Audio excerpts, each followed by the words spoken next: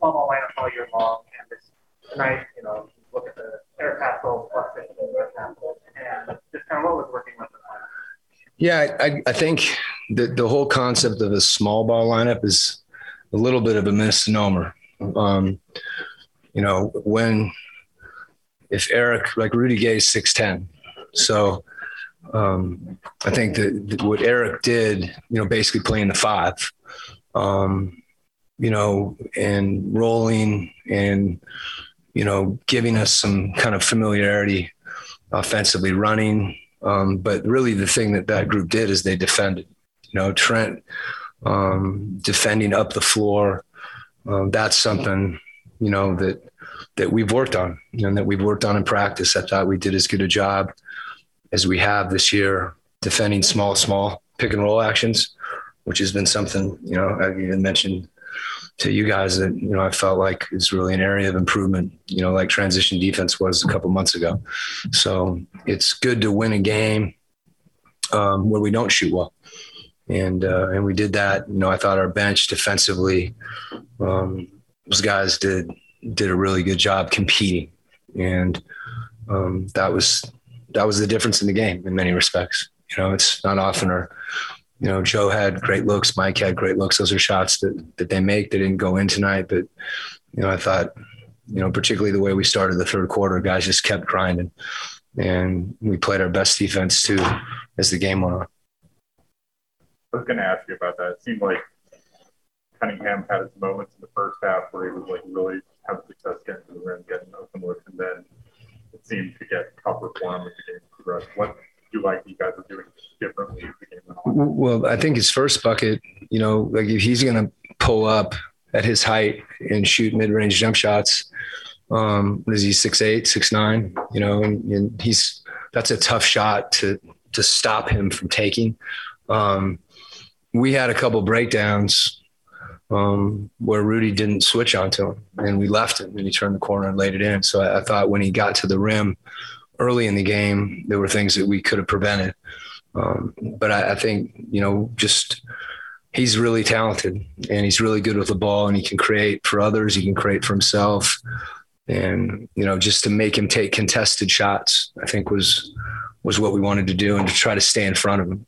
I thought we did that better as the game went on. Trent did a good job, picking him up and, giving him a different look than Royce. And then when we were in switching situations, I thought guys that switched onto him, Bojan in particular. I know, last game Bojan was, disappointed with his defense, and you could see his determination tonight in a lot of situations. So it wasn't just Trent and Royce. It was everybody in those small pick and roll situations that, collectively we were able to build a better perimeter. And, again, he's a good player. He's still going to get to the rim. I thought they hurt us in transition as much as anything during that stretch where they really, came back.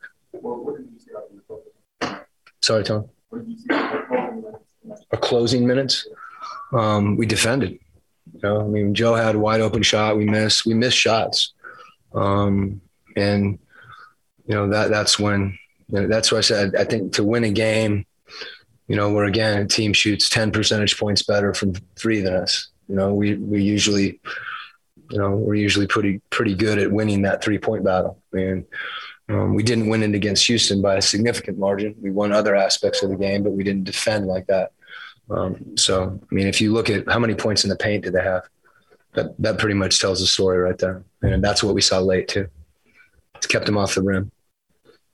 Well, kind of relatedly to that, they're against Houston, Jason takes out some of those threes because Rudy Gobert didn't move that all the way.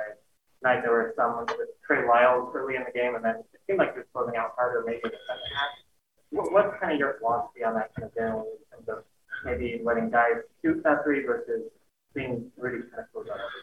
If the guy's a 10% 3-point shooter, we let him shoot. And then when he makes 5 in a row, everybody asks why we're letting him shoot. It's fluid, during the course of the game. Some of those shots when guys are spaced, you're prioritizing the rim over the line. We had one situation where we helped onto Diallo and gave Bey a shot. So, you're going to give up some threes, especially when people, try to space us. We could have put Rudy on Olynyk And Olenek's in a pick and pop situation. So we cross match a lot, Andy. Philosophically, we're, it's like, do you send a guy left or right? I mean, at some point you don't want to give up open looks. So if it means Rudy's getting back to a guy, and getting a contest, sometimes, you go back and contest on Finney Smith and he drives by and dunks it. So there's a line there, and he's also a really good shooter too. So I think, it does depend on personnel. If you look at Magruder tonight, he's shooting 32% from the season, but he's 5 of 7. So some of those adjustments have to take place during the course of the game. If guys are making shots, and we try to do that as best we can, but there's always a pick your poison, when you're playing defense. Sorry, unrelated to the game. I'm just wondering how he's getting better. I think I don't know what the exact terminology is, where he's out of the quote unquote protocol. I get the exact update. He's in the latter stages of that. There's in some instances, it's not enough just to test. There's other hurdles that, for safety reasons, whether, you're similar to a concussion protocol, there's stages in it, but hopefully, he's further along and kind of, I think, crossed a threshold where we're going to get him back on the court. And then it's a question of the conditioning and things like that. But we can give you that information specifically. One other question. It seemed like guys were but he's doing well too. Yeah. I don't think he's seen his little boy in a while. He's been living in his basement. It seemed like guys were really making their point to try to feed Rudy down low. Wind up having a season high with 24 points. Yeah, I hate to say this, but when we're sitting there doing this, trying to give him the ball, Rudy's got to we're trying so hard to get him the ball, sometimes at the expense of some other things. And Rudy's ceiling in front of the rim with 3 guys around him generally doesn't turn out the way Rudy being flat and throwing a high pass to the rim where he catches it and dunks it. So it's giving Rudy the ball. We want to give Rudy the ball in situations where he can be most successful. And oftentimes if he's got a small on him and it's a singular thing, let's give it to him. But, once we've ball faked twice, there's a reason we haven't passed it to him. So I don't know if our guys can be any more committed to getting him the ball. And that's something that, I know he appreciates. Yep.